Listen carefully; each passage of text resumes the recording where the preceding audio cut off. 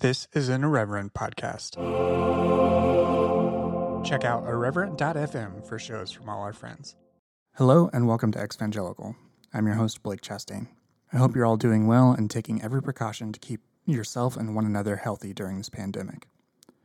My guest this week is Gretchen Baskerville, author of The Life-Saving Divorce: Hope for People Leaving Destructive Relationships. In this candid conversation, Gretchen describes her own experience with divorce and the problems with how divorce has been addressed in evangelical circles. Please note that this conversation contains frank discussions of causes of divorce such as domestic violence and abuse, so if this content is triggering for you, please bear that in mind. We also discuss the ways in which Scripture has been used to justify keeping people in unhealthy marriages and how Gretchen has worked in church groups to dispute this harmful theology and make space for people who need it. We also had some recording difficulties with Skype, and extra special thanks are given to my producer, Jake Lewis, for his work on this episode. Gretchen's book, blog, and other resources can be found at lifesavingdivorce.com. More information can be found in the show notes. You can support Exvangelical by liking the show on Facebook, rating and reviewing it on Apple Podcasts, and letting others know about it. You can also sign up for the Post-Evangelical Post newsletter at postevangelicalpost.com. If you want to run an ad on the show, please contact me at contact@exvangelicalpodcast.com. 55% of ad read revenue will go to the Brave Commons, an organization that helps LGBTQ plus Christians on college campuses. All right, let's get into it.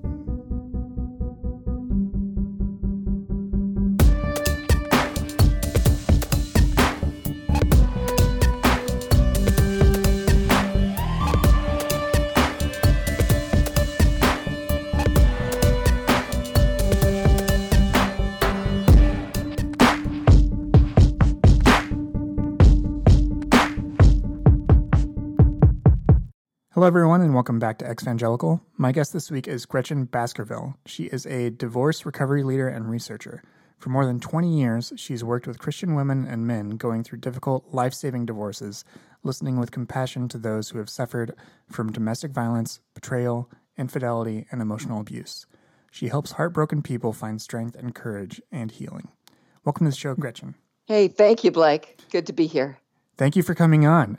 I like to start our conversations here on the show by getting an initial sense of how you grew up and what your initial sort of exposure to Christianity or evangelicalism was. So I'm very curious where your story starts.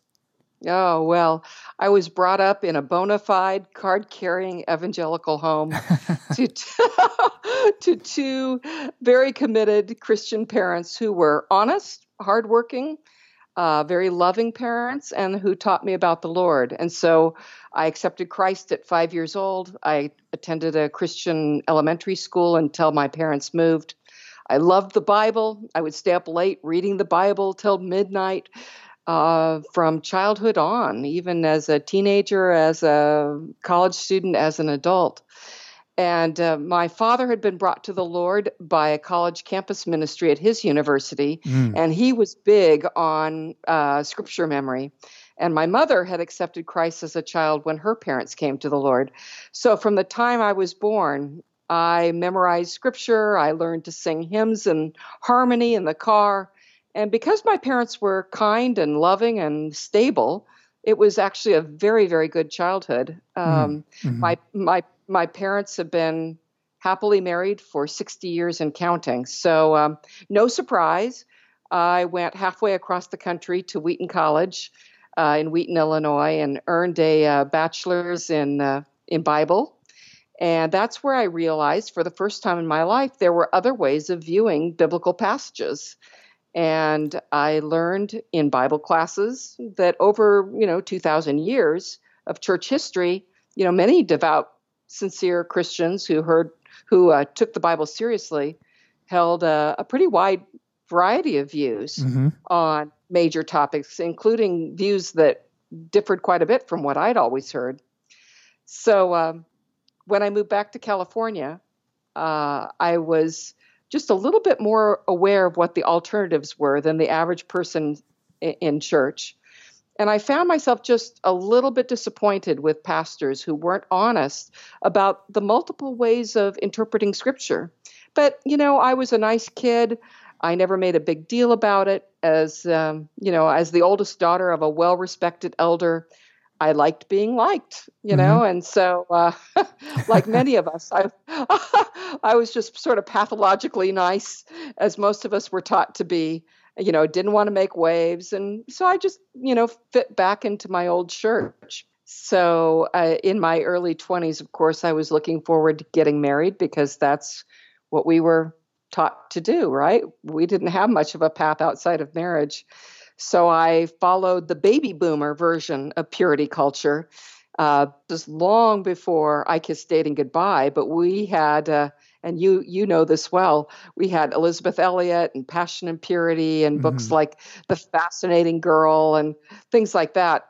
And the rules back then were a little bit different. We could date multiple people. In fact, we were told not to go steady too early. It was best to Interesting. date several before we settled on one. Sexually, we had a little bit different rules too, but we were still much stricter than the free love of the 60s and 70s going on around us. Mm-hmm. So our rule as evangelical baby boomers was, no hands wherever a bathing suit covered, no premarital sex, of course, and the guy had to get your dad's permission to date. And Mm. of course, you had to be a virgin when you walked down the aisle. So that was our version of purity culture long before the whole I Kissed Dating Goodbye thing. Right. So Yeah. the other part of that message, yes. Oh, yeah. I just remember Passion and Purity was definitely still like on the bookstore shelves alongside I Kissed Dating Goodbye in the 90s when I was working in a bookstore for my after school job.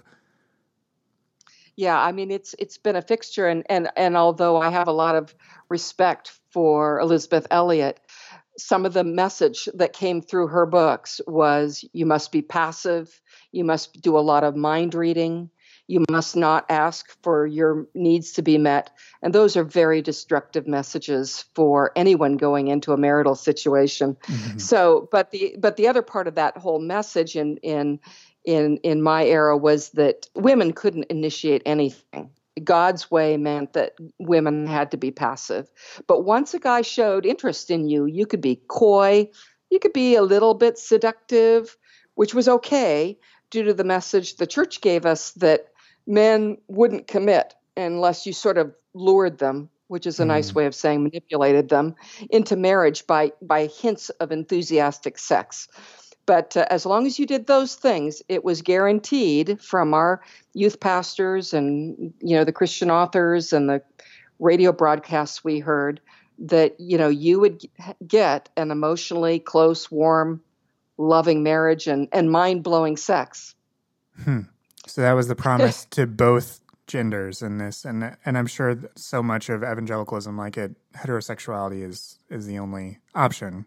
So that was what was modeled and expected from both genders, is that if you follow this particular type of playbook, then this will be the marriage that results. Yeah, that was kind of the message. And, the other guarantee was that marriage would mature both of you in ways that nothing else could. So marriage was seen as this cure-all for immaturity, even downright bad behavior. Because we were told, he'll be serious, he'll get serious, he'll stop, playing around once he has to support a family, or, she'll be more stable and give up the party world once she's married. And marriage was absolutely supposed to fix us. And the truth is that, while that may apply to, some people who are, capable of being safe and responsible and respectful and loving, it definitely isn't true of everyone you meet at church, or online or at a Christian school. And so, I discovered the hard way that merely following those rules really didn't guarantee a good marriage. Mm-hmm. So at this point in your story, you are back in California. This is after college. Did you meet the person you ended up marrying at college, or was this after? Or we don't have to get into that if you don't want to. We don't. Well, I'll tell you my story in just a bit, but I met him I met him at my church's singles group. Okay. Were there any other elements of this type of manifestation or type of purity culture that were present that you see as different or even similar to what a lot of listeners who lived through that in the 90s experienced? Well, yeah, the millennials and the Gen Xers really got hit with a lot more of a much more bizarre message than we got. The whole thing of, not even kissing until you're at the altar, and the idea that, getting into the biblical patriarchy where, a father might even choose your spouse for you. That just, wasn't part of the evangelical world I was brought up in. So, that was unheard of. And as I've been interviewing people, I've got, hours of interviews and hundreds, if not thousands of pages of transcripts. I found so many, both men and women, who'd been raised in biblical patriarchy and this purity culture. And all of them would say that those messages just destroyed their marriages, set them up for marrying really inappropriate, very dangerous people who just had no ability to make a safe and loving life together. And yet they felt that they were stuck because that was also part of the marriage message that was given to us. You and God could make it. And you and a godly spouse could unilaterally turn around a bad marriage. Yeah. Going back to what you mentioned earlier about marriage being the solution or the thing that fixes people or relationships. Yeah, exactly. So when did you start to feel disillusioned with evangelicalism? Well, it took about 10 years, I would say. I moved back to Los Angeles. I worked for a Christian organization, and it was time to get married in my mind, as a young person from a genuinely Christian home. And part of the package I saw for my life was to be an affectionate wife and a loving mother. And so I just set out to do everything right. I know many people listening were the rebels, but I was one of the goody two shoes. And so by golly, I was going to do everything right. And so, like many other Christians, I met and married someone from my church singles group. And my parents approved of our dating. Of course, we did that step. The guy asks the father if he can date his daughter, and my father gave permission. And about a year into us dating, by this time I'm head over heels in love, my boyfriend says that he used to have a sexual addiction, but it was long in the past. And I thought, oh boy, I didn't factor that in. That's not what I want to hear. I'm totally in love with this guy. Maybe we could go see, a counselor. It was a pastoral counselor, but he did have his MFT, so he was licensed. And so, where this story's going to go. He was convinced that my love would heal my fiance's wounds from childhood. He spent many, many months counseling us, and he was confident because he'd bought into that myth that everything would be fine after the marriage. And what I realize now is that he ignored all the psychological literature that said the opposite. In this particular situation, this is a situation that is resistant to treatment and has very low likelihood or no likelihood of ever turning around. So, but did he tell me that? No. So I believed my boyfriend, later fiance, and I believed our counselor. Why would he lead me in the wrong direction? He cared about me. So I was looking forward to a great marriage. I believed my pastor was right. That must be, the way things worked. So I was a radiant virgin bride in a beautiful white dress, and I loved my husband and I was attracted to him and I was looking forward to a passionate sex life. And, we had the big, gigantic 300-person wedding at the church my family had attended for years. And, everybody came. But as you can probably guess by the way I'm telling this story, the sexual addiction was not long ago. It was now. And after our wedding, he started acting out again. Or he admitted to me that he had started acting out again. I never caught him. And we tried everything: Christian counseling, Sexaholics Anonymous. And he just always said he was fine. And later, several years later, he again confessed to me, I've acted out. But no worries. I've got a really great therapist now who really, understands sexual addictions. And, it was just one of those things where all those myths, forgive and forget, go the extra mile, be that generous wife, believe in your husband. You and God can make it happen. If a couple believes in the Lord, God will heal any marriage. I believed every single of what I call a life-saving divorce. And on top of that, I was pregnant at the time. And I do find that people with these kinds of problems, whether they're abusers or infidelity or sexual immorality, oftentimes they wait until you're particularly vulnerable. And in this case, I was pregnant at the time and I was desperate. I didn't feel like I had a choice. So to be a good wife, I had been trained all through my life that I had to just forgive again and again and again. And if I forgave, well, that cleared the slate. So I now had to pretend that nothing had ever happened. So it was like starting at zero again. So I had to wait for something really horrible to happen before I could ever consider a divorce or something like that, because I'd already forgiven. And somehow magically, I was supposed to all be able to forget and to pretend it never existed. And in fact, somehow this actually made it disappear spiritually. Well, that's just not sensible and it's not wise. But that's the place I was in. Those were the messages I heard all through my early years. And so, of course, instead of our marriage getting better, it went downhill. And I comforted myself by saying, happiness in marriage is overrated, or we all heard in Passion and Purity, happiness, holiness over happiness, things like that. So, we went to more Christian counseling. I prayed, I fasted. We went to church marriage retreats. But because and he hit it well. But by this time, we had children, and like, most good parents in a really terrible marriage, I was terrified about what divorce might do to my children.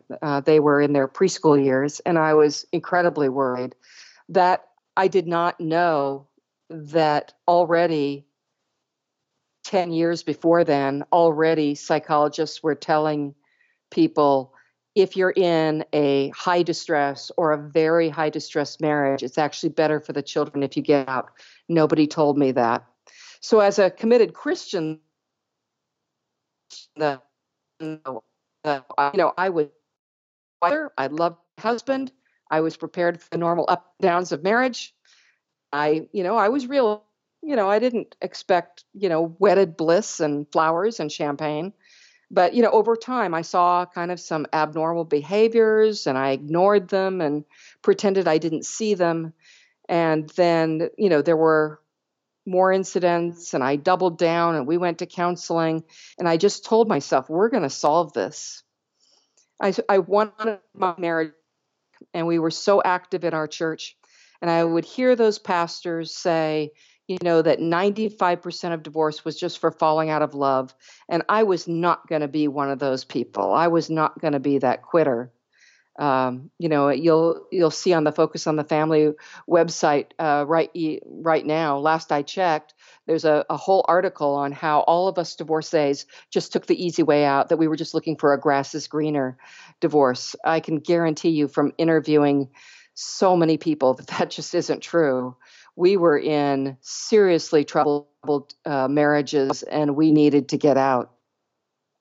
So what was I going to do? Years of lies and, secrecy and mistrust and sexual immorality that was never, ever resolved.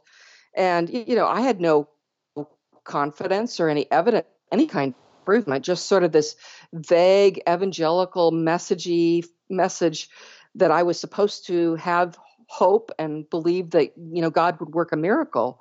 And so even though I didn't say anything in front of the kids, they were little. I mean, there was no way I was going to say anything in front of them. Mm-hmm. My kids actually started acting out due to the tension in the home, the tension and the anxiety and the agitation in the home.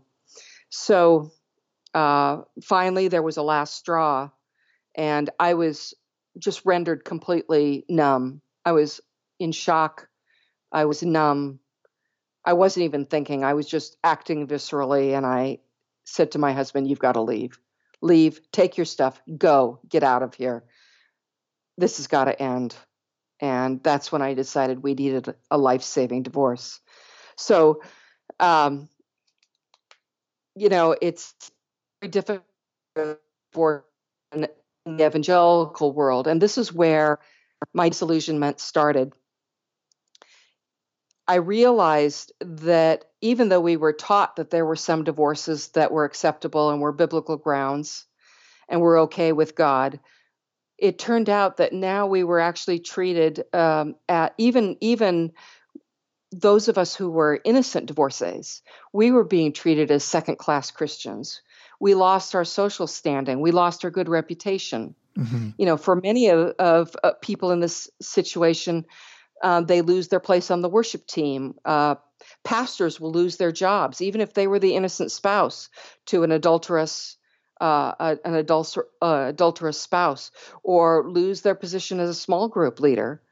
And somehow, even though we were the innocent ones, even though we were the ones who sacrificed everything, we're now the ones suspect, like it's somehow our fault. Right. And and that's just, that's just crazy. Right. Yeah. Being punished for being a victim or being victimized.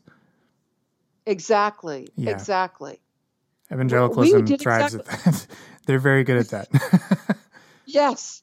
And here, all we are guilty of is doing exactly what they taught us to do. Right. They taught us to have hope, to trust, and keep trying in our marriages. Mm-hmm. We were taught to be generous. We were taught that our love to be loving and giving to our spouse. And so we did forgive over and over and over again. And as I interviewed people in 20 and 30-year marriages who went back day after day into abusive situations, of course we did. That's what we were taught to do. And so, we were taught that God would, just give God time. God will work a miracle. And and another myth we were told was that our love, actually the love of Jesus inside of us, would heal anyone. We just needed to hang in there. And we were taught that if we, prayed enough and fasted enough and were godly and loving and sweet enough and we submitted enough, God would heal any marriage. And for 40% of people in America who have divorced, that's just not true, because 40% of divorcees in the U.S. divorced for really serious reasons, for infidelity, violence, emotional abuse, that kind of contempt that and just that grinds away at these marriages, sexual immorality. That represents not 5% of divorces, but nearly half. And nobody ever told us that. Nobody told us that. So it just irritated me that I would still hear sermons about 95% of divorce was frivolous. And that's just not true. And there are multiple studies that say that's not true. There are at least 4 studies. It's not just one study. It's the 4 most important studies out there. Will say about half of divorces in America are for terrible things, just serious things. And that's what I call these the saving divorces, and that's why I wrote the book, The Life-Saving Divorce.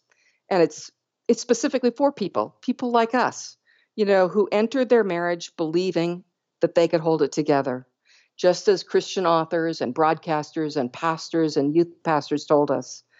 And those messages might indeed be true for the other half of divorcees. Maybe they could have tried a little harder, but it's not true for us. And so, we proved, and we went back into these marriages day after day, week after week, month after month. We proved beyond a shadow of a doubt that we believed in the sanctity of marriage. Mm-hmm. And we walked right back in, and we're willing to give it another go. I mean, we proved every day we walked back in there that we were committed more than any normal person would be, when we risked our sanity and our health, and we went the extra mile over and over again. Right. So, yeah. How many days do we have to prove that to ourselves and to a pastor? Goodness. Right. Yeah. And to your point, and you mentioned earlier that you described yourself as like a goody two shoes, or someone that followed all the rules and everything. And I think that speaks to what a lot of people feel, and especially why things can become so delusional or disillusioning rather, is because it's the people that really take these messages to heart and really try to live them out that do stay longer, and they try to make lots of attempts and stay in environments and in relationships that might be abusive or unhealthy, because of that desire to be good based on that metric, right? But that metric is actually the thing that wasn't good for us. Well, I'm so glad you brought that up, because researchers have actually discovered that that's true. And back in 2005, researchers were scratching their heads saying, why are these people in the absolute worst marriages? Why do they keep thinking there's hope? Why do they keep doubling down and trying harder and thinking that they can turn this around? So it's actually been proven and studied by researchers. We've got whole studies on this, how people like me, people like many people in the audience, tried harder than anyone would ever expect us to do. And I've had pastors say, well, why didn't she just leave? Well, I said, because you told her not to. Right. I mean, we were the goody two shoes. We were the ones who gave it everything we had. And now I look at the power we gave to pastors, how much we wanted to please those pastors. And now I would say they don't get a vote. They have no skin in the game. It's not their body being beaten. It's not their children being abused. It's not their bank account being emptied for gambling or drugs or alcohol. It's not them getting sexually transmitted diseases. It's not their sanity or their life, and they don't get a vote. And so that was a turning point for me.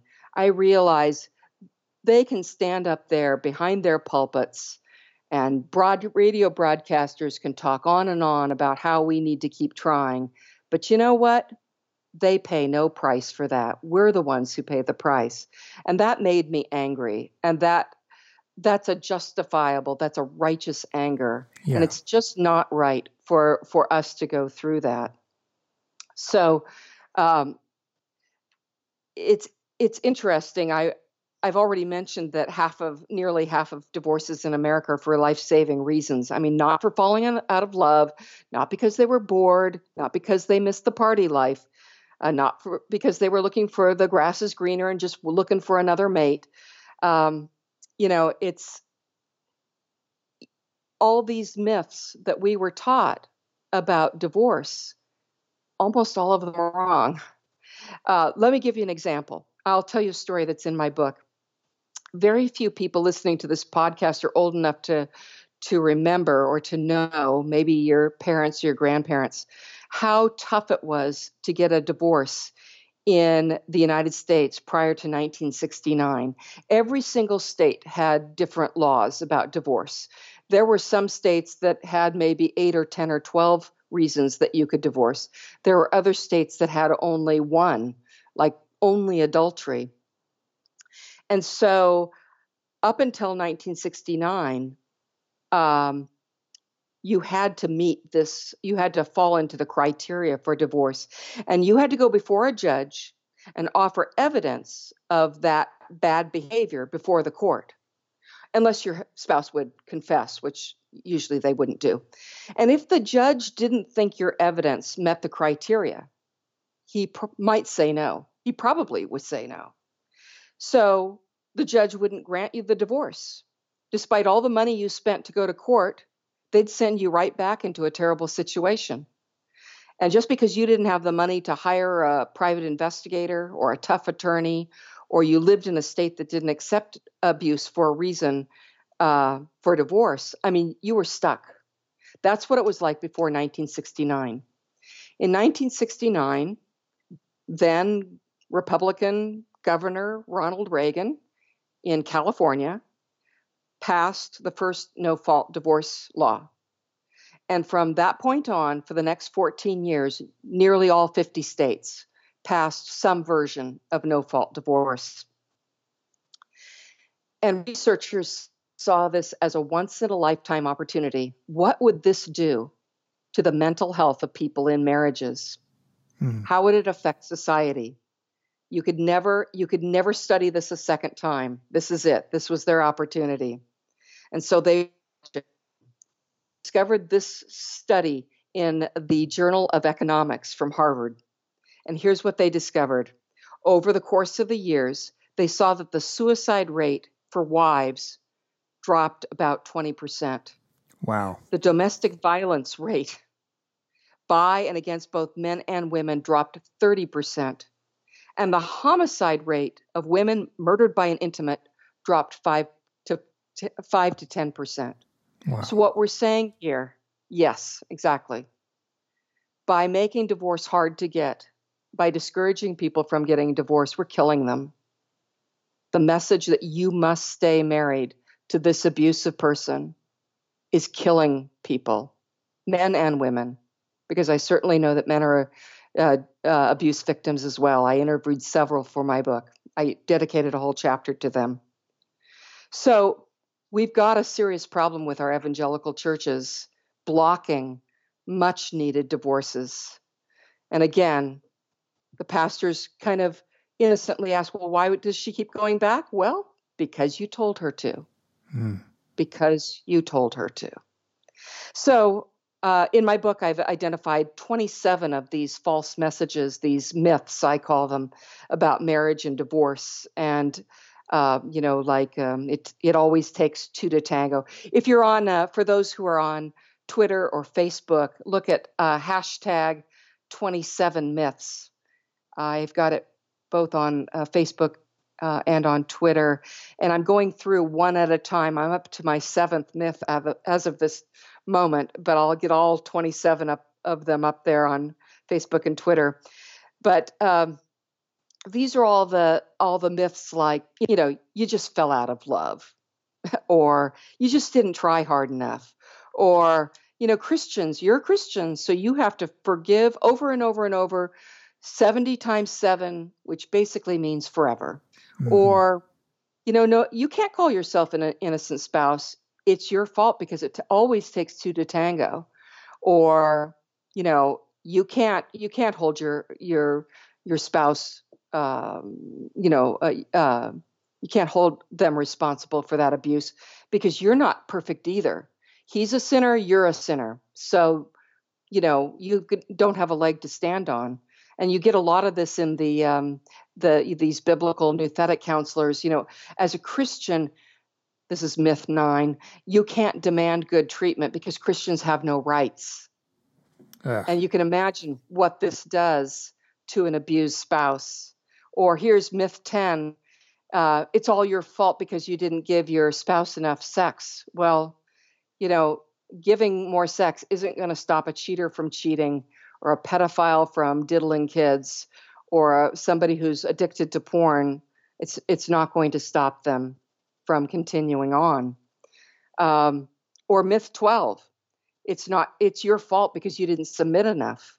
I mean, in these interviews, these women completely submitted to the point of just being almost personally erasing themselves. They had no voice. They couldn't even give an opinion. They had no veto power. They didn't even have an opinion of what restaurant they were going to go. Their husbands would even ask them for help with managing the finances, and these women would say, "No, I've been taught that if I give you any advice at all, I'm usurping your position." And so these women, because of these messages they were brought up with, and in some cases men too, it just went downhill and downhill and downhill. Another great myth that I hear all the time is myth 13: the person who files for divorce caused the divorce. When in reality, it's the treacherous person who causes the divorce. The innocent, faithful party is just bringing the paperwork up to date to reflect what reality is. And then another myth 18: God forbids all divorce, and many people believe that divorce is the unpardonable sin. Wow, that's shocking. I mean, I believe it. I believe that could be taught in like a very fundamentalist church. But wow, that is just, that is no escape.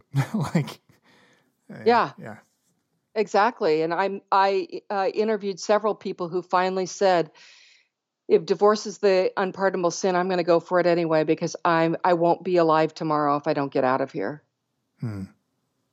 And my children won't be alive tomorrow if I don't get out of here. So I'm just going to risk it. Who cares? And unfortunately, and we'll talk about this in a bit if you've got time, it turns out that Malachi 2:15 and 16 is incorrectly translated in a lot of our versions, a lot of our English translations. And it's just sickening to realize that we've been repeating this over and over, and that's not even what a Hebrew Interlinear Bible says online, and people can check it themselves. But here's another example of a myth, myth 19, and this is the John Piper myth: your divorce will shatter the image of Christ in the church. I mean, I can't think of anything more pathetic. Yeah, John Piper is off his rocker in a lot of so no human being in my mind is powerful enough to shatter the image of Christ in the church. I mean, how is it that abuse and betrayal don't shatter the image of Christ in the church? Yeah. No, it just doesn't make any sense. Yeah. So, and then one more sample of one of my myths, myth 21: divorce will destroy your children. And so you have to stay for the sake of your children. And we now know, we've known for over 20 years, Blake, that in these high distress and very high distress marriages, it can be as much as 10 times better to get your children out. And I just can't believe that this information was never told to us. That this information, it's almost like evangelicalism has this bubble. There are all these researchers working away, telling us, publishing major articles, telling us how bad it is to raise kids in abusive, high conflict homes. And yet it never penetrated to our pastors, to Focus on the Family, to Christian websites. Nobody ever told us. So, it's just shocking to me. And my book has I know that I'm going to get pushback, so I put in every single link I have over 200 footnotes in this book, every single link and every single footnote to every single research paper that's been published on this topic that specifically deals with this area. And I just feel like we got betrayed. Evangelicalism betrayed us. Yeah. And it's very hard to find evangelicalism to be safe anymore. It's definitely not safe for divorcees, or at least a lot of evangelical churches aren't. I happen to attend a really good one where my pastor is, does view both physical and emotional abuse as grounds for divorce. But a lot of evangelical churches don't. And I'm not sure that they're safe enough to be in right now for people going through divorce. So that's kind of where I'm at with my walk through this whole topic. And I want our churches to become more safe for divorcees, but it's going to take a lot of years. And it doesn't surprise me one bit that so many evangelical divorcees switched churches, left evangelicalism, and in many cases where the abuse was just very serious, walked away from their faith because they started to view God as being the same egotistic narcissist that their abuser was. And if God is that egotistical and narcissistic that he thinks that what was done to me was okay, then he's not a God I want. Right. And I totally, totally understand that. Yeah. Yeah.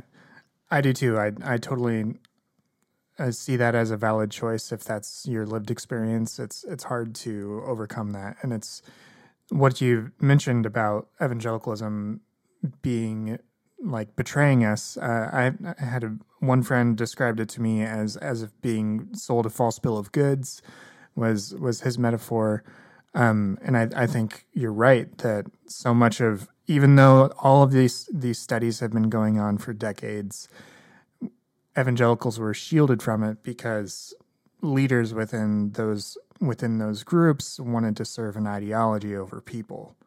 They wanted to ensure that their particular worldview was the one that was taught and attempted to be followed, and it ends up hurting people of all stripes, and including those that really want to believe sincerely in these messages.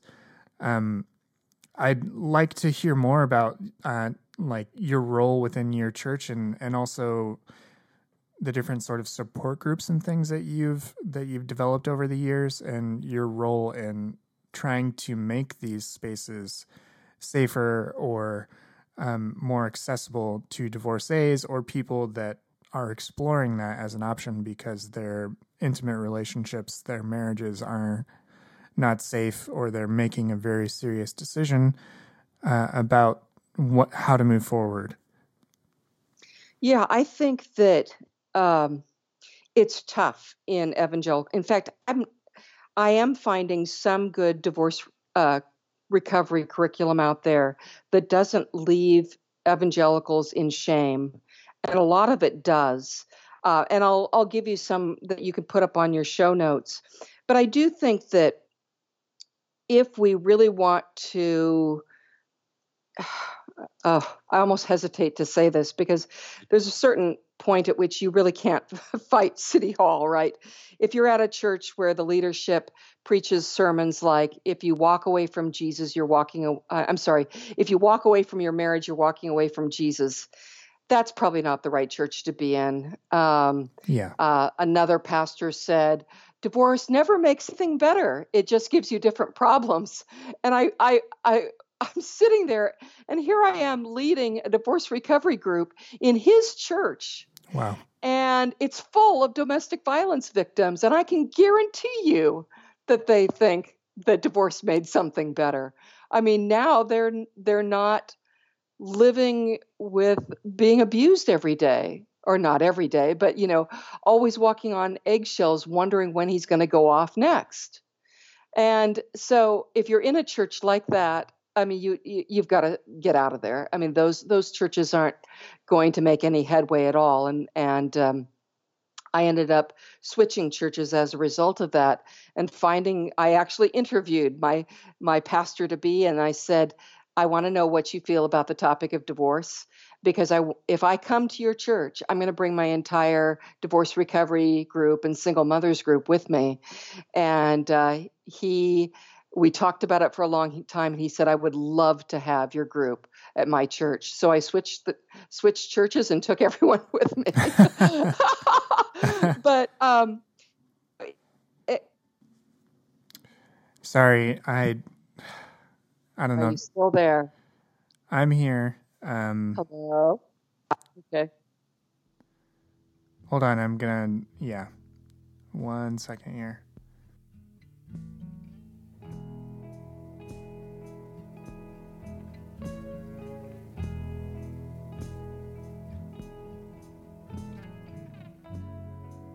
Okay, so you may have heard some transition music on the track for this episode, but for Gretchen and I, it's been over a month since we last talked. We ran into some bad technical difficulties, and then just with all the realities of sheltering in place, we are reconnecting now to finish our conversation.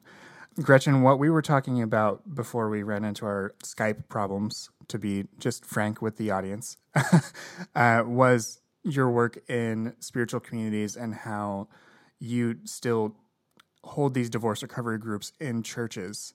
I'm curious to hear your thoughts about why that work in those communities is important. Even though some people that listen to this show may have walked away from the church, there are others that are in sort of more in-between places and also may really need some guidance or advice or just hearing from someone who has had a divorce and needs a divorce recovery group in that particular type of community. Could you talk about your work in churches and what you like to do and are able to provide to those people in need there?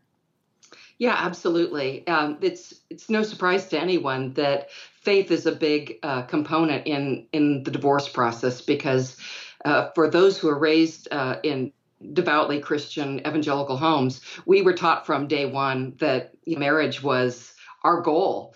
And so, and then there were all sorts of messages that came with that, that God hates divorce, that, anybody who divorces was just a quitter who took the easy way out.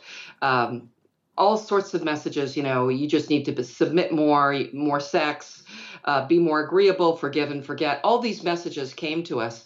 And so when a devout Christian goes through a divorce or they are starting to have marital problems, the very first person they go to is probably someone in the church. It may not be the pastor, because actually, in reality, when marriage problems get to be that bad, a lot of people actually avoid their pastor. They're just worried about being criticized or, browbeaten. At any rate, the whole issue, though, of faith and what God feels about my marital problems, about my divorce, about me leaving are really major to people. And so the people who come to my divorce recovery groups are those people who say, how does God feel about this? The people who don't care, they're fine. They move on. I had one person say to me, why would you even write a book about divorce? I mean, everybody divorces. And I said, well, that's not true for anybody with a devout, really deeply conservative religious background, whether it's Christian or Muslim or Hindu or whatever it is.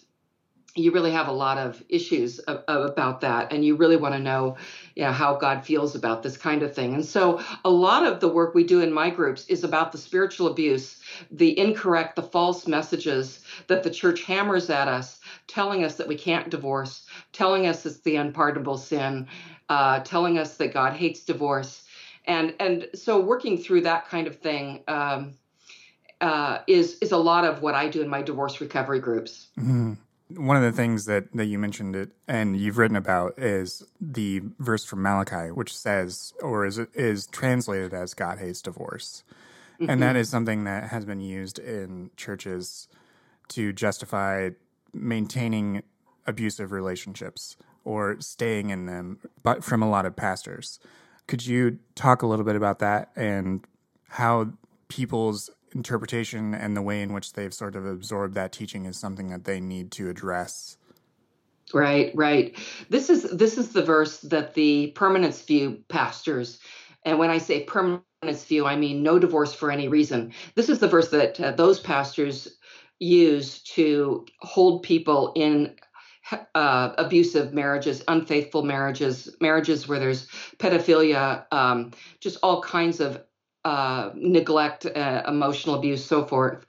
And that is Malachi 2:15 and 16, which they blithely just say, they quote it as saying, God hates divorce or I hate divorce.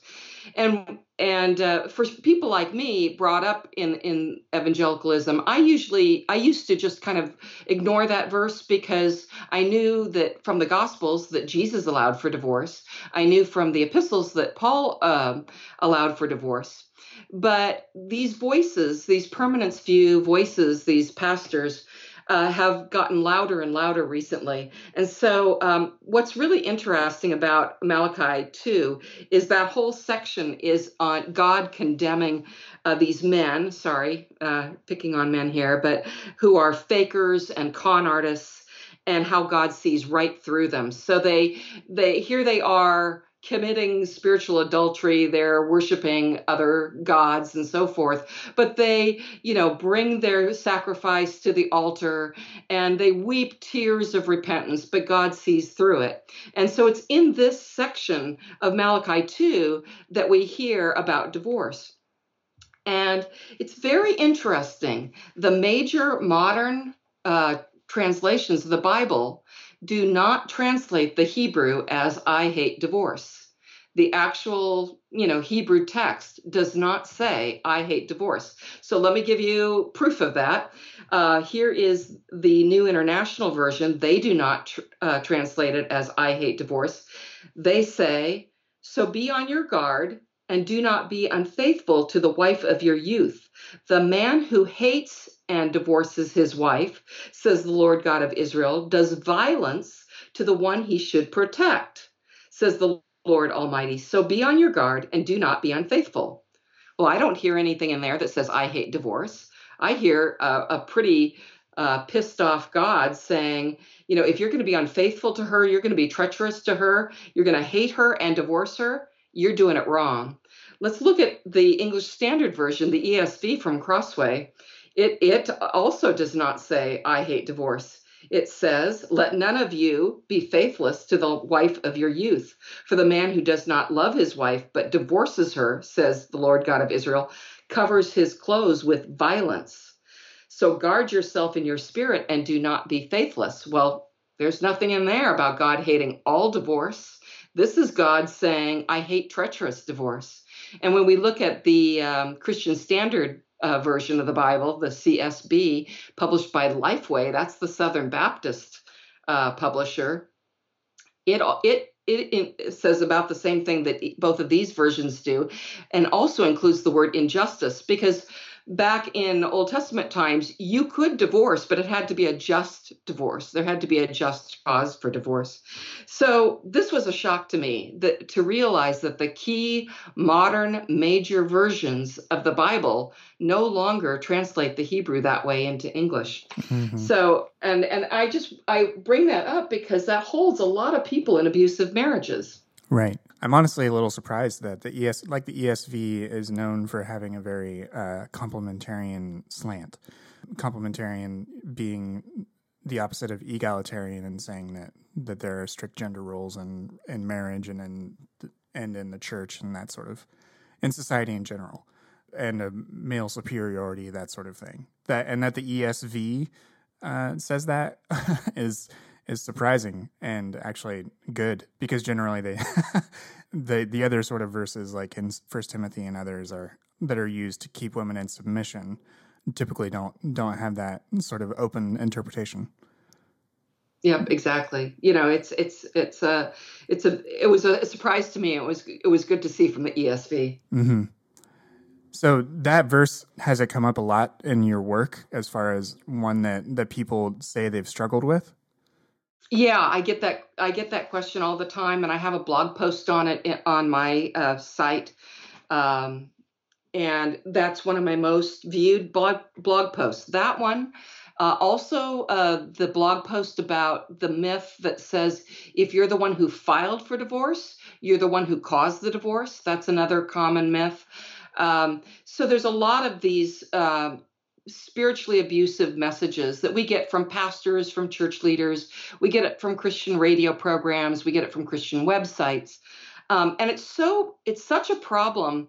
I started wondering, I was brought up in a megachurch, and when I found out from Barna Group that 1 in 4 conservative Christians had ever been through a divorce, I looked at my church and I said, no way, how can I be at a 2,000 member church? And I don't see 500 people here who've ever been through a divorce. I might know maybe 10, maybe 15, and I was brought up in this church. So where are they? Well, it turns out that there's so much shame in evangelicalism around this, divorce issue. And because divorce was made back in the 1980s as evidence of moral decay and a decline in family values. And as divorce became the boogeyman, what happened is churches then had to turn a deaf ear to abuse victims. Mm. So I would counter that by saying divorce is not evidence of moral decay. Tolerating and ignoring abusive marriages is. And this is actually something that has come back to really hurt the evangelical church. Just 2 months ago, in February 2020, Christianity Today put out a really interesting article. And at the bottom of the article, it was about, the article was about, it was called, "Despite Stigma, More Divorced Evangelicals Are Going to Church." And I thought, well, that's interesting. But as I looked and read down to the very bottom of the article, I found the graph that explained what I had been seeing all my life. Where are all the divorcees? And what it said was that divorced Christians really find evangelicalism to be a hostile place for us. And whereas divorced Black Protestants will attend just as much as married Black Protestants, whereas divorced mainline Christians will attend just as much as married ones do, whereas divorced Catholics attend just as much as married Catholics do. That is not true with evangelicals. There's this huge attendance gap with evangelicals. And I think that the birds have come home to roost with all those negative false messages we were given about divorcees being quitters and who cared only for the Hollywood lifestyle, who didn't care about their children. All of those messages are coming back to roost because we know that nearly half of divorces in America are for really serious things, really dangerous things: infidelity, sexual immorality, pedophilia, domestic violence, emotional abuse, and so on. So evangelicals will still claim that they're evangelical, but they just don't want to attend church because they're sick and tired of hearing the pastor grind on these messages over and over again. For me, the turning point, the reason I left my former church was due to 2 sermons. One that said, if you walk away from your marriage, you're walking away from Jesus. And that was said 5 times in one sermon with no explanation. The other statement that was said by another, these are both seasoned pastors. These weren't, new pastors straight out of seminary. These were guys who should have known better. The other pastor said, divorce never makes anything better. It just gives you different problems. Well, here I am running a domestic violence group right in his church. And I couldn't believe it. I said, you have no idea what's happening in your very own church. 3/4 of the women in my divorce recovery groups have been beaten, their heads slammed against the wall, strangled. This is bad. And don't tell me that divorce didn't solve their problems. Divorce solved a lot of their problems. Sure, they're just struggling financially. They had to go through the whole legal process. And, divorce is no fun. I mean, the whole divorce court aspect is just no fun at all. And of course, that's extremely stressful. But they are much, much happier today. They have no regrets that they got out. Mm-hmm. And that just speaks to the disconnect between leadership in conservative places and the lived realities of the people in destructive relationships and in bad marriages and abusive marriages. Exactly. And so when they come to my group, they get a whole different message from me. We actually examine the 27 myths that these false messages that our churches give us, and we hear from Christian radio and so on and so forth. And I sit down with them and I say, you know what? I see you. I hear you. I spend a whole hour listening to each person's story.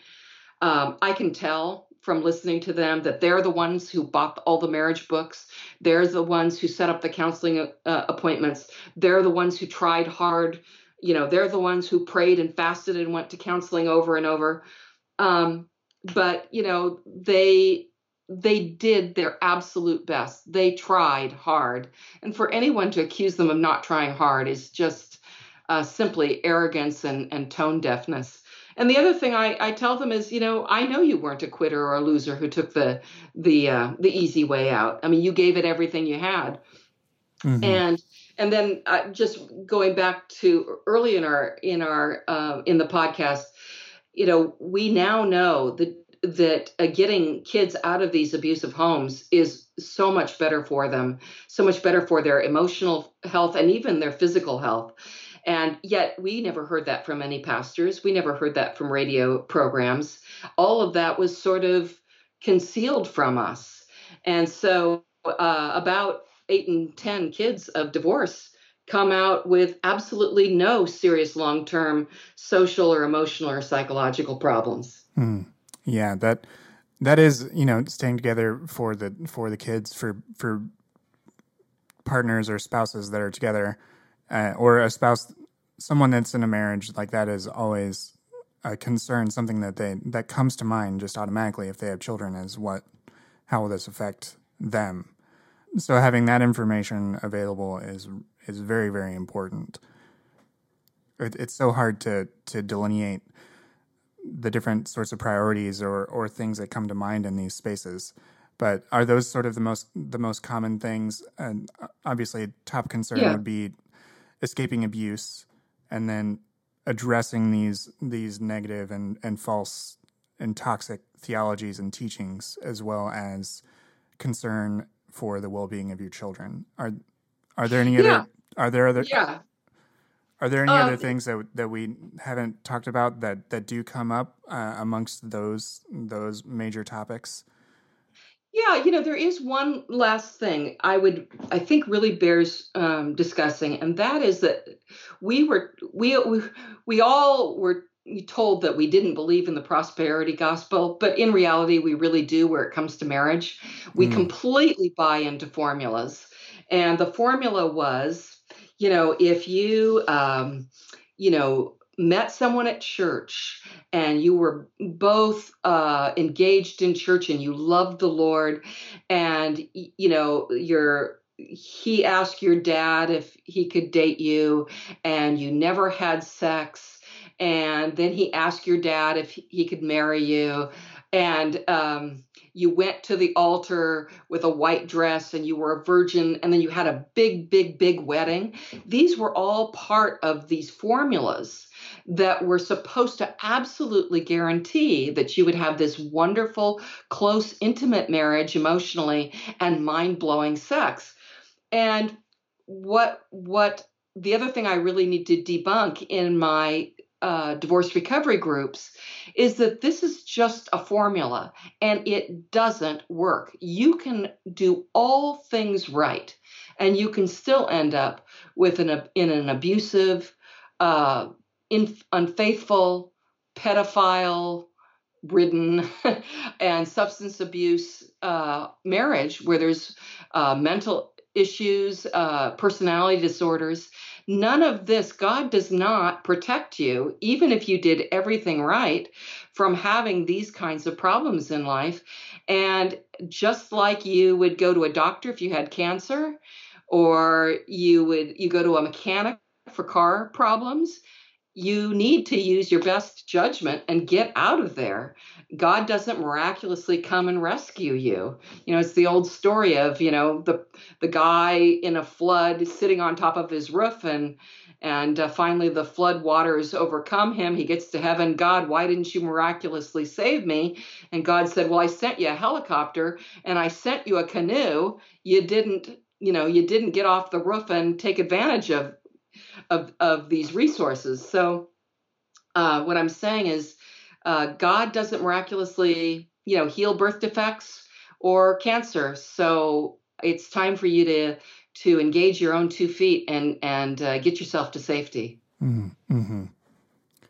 So do you lead this group within your direct church, or do you do this in different communities? Where can people find the sort of resources that you make available for people who need them? Well, my book is fantastic, if I do say so myself. Wait, that sounds really arrogant. But my book, The Life-Saving Divorce: Hope for People Leaving Destructive Relationships, virtually has every single topic that I've already discussed on this podcast. And what's more is I have 221 footnotes. So you don't have to take my word for it. I'm not an attorney. I'm not a therapist. I'm not a primary sociologist, researcher type of person. I'm just a person who has been doing lay divorce recovery in churches for 20 years. And so I actually looked up all the scholarly academic studies on all of this. And so I've put every single one of them in this book. So this book goes through a whole chapter on male victims of abuse and betrayal, an entire chapter on safe churches and friends. And I'm sorry to say, most churches aren't 100% safe. Probably the best you can do is maybe 70 or 80% safe. There's an entire chapter on kids and all the studies that say kids are going to really turn out fine after divorce. There is a whole chapter on 150 examples of abuse, everything from physical and sexual abuse to emotional abuse, financial abuse. And then neglect is a big issue. People don't identify neglect as being a form of abuse, but it really, really is. And even the Bible talks about that. Then so I've got the abuse cycle diagram. I've got the Duluth wheel of power and control in there. And then a whole chapter on whether you should stay or whether you should go. And I'm not going to make that decision for anyone. Only you know what you can take. Only you know when enough is enough. But in this chapter, I give you the 10 most common tipping points that I hear, those turning points where a person finally says, okay, now it's time to go. I do have, in chapter 3, I have all 27 of those myths of divorce, those false messages we get. Some of them are just rampant in American society in general. Americans love to get married, and we're not very cautious when we do it. But some of them are distinctly religious, and those are the ones that I think are really destructive to, and that ex-evangelicals really need to know. Mm-hmm. So I do tell my own story in here. Everyone wants to know my story. I've got a bit about that. And then the whole last chapter, chapter 10, is on moving on and finding happiness again. So the whole book is it's a bit of a thick book, but you can jump around. It's kind of done as a handbook, and that's where I'd recommend starting. And then for support, I mean, if you don't live in my area and can't come to one of my groups, I would definitely join some of the private Facebook groups.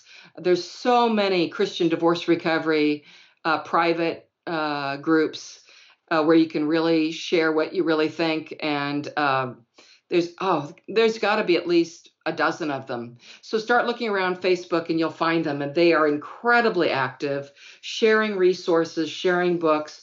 I do have in the back of my book and on my website a fantastic page of books and resources that I recommend, along with a paragraph description of every single one of them. So you don't have to I know money's tight for a lot of people, but you can actually read through. It's at lifesavingdivorce.com/links.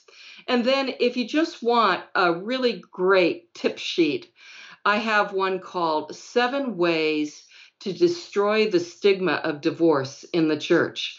And so if you're a Christian who's been through a divorce and you just feel like a second-class citizen, go to lifesavingdivorce.com/courage. So lifesavingdivorce.com/courage.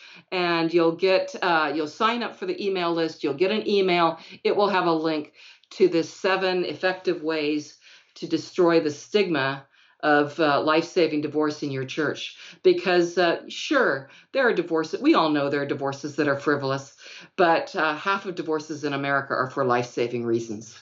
Mm-hmm. And one thing that might be a concern for a lot of people is looking these things up if they are in a controlling or abusive home or relationship. Is there any way that you advise people that may need to reach out or get some information that are able to do so in a safe way or a way in which doesn't put them in danger? I know that's that's just a reality. It's really unfortunate to have to say, but that's the case for some people. Is there? Yeah. Do you have any words of wisdom or words of caution, or just advice on how someone can safely begin to explore these things if they are in that type of environment? Yeah, this won't be news for anyone under 50, but for those of us over 50, the whole, when iPhones came into existence in 2007, I believe it was, the whole world changed. So now your abuser can stalk you. They can watch what you're doing. They know where you are. They can install things on your phone, on your computer to track your keystrokes, which enables them to capture all your passwords. They can know your browsing history and so on and so forth. So I really get how dangerous it is now for those of you who are in marriages or leaving marriages from people who are really tech savvy. And so besides the tip of just getting yourself a new phone and a new computer that never uses the same IP or never touches your home Wi-Fi, go to libraries, use friends' computers and so forth. But I do have a way of getting my book that doesn't go through Amazon. So those of you who share an Amazon account with your abuser, you can go to gumroad.com. That's GUMROAD.com. And download either a PDF or an EPUB file of the life-saving divorce. Once you get to gumroad.com, just type in life-saving divorce, those 3 words. My name is Gretchen Baskerville, and you'll find either the PDF or the EPUB. So for many people, I have a lot of people contact me behind the scenes saying, is there any other way I can get your book? But through Amazon. Also, if you really want the paperback, if you need the paperback, I do keep a few at home. I don't have a lot of them, but just contact me through the contact form at lifesavingdivorce.com/contact, and I'll figure out a way of getting you a paperback book.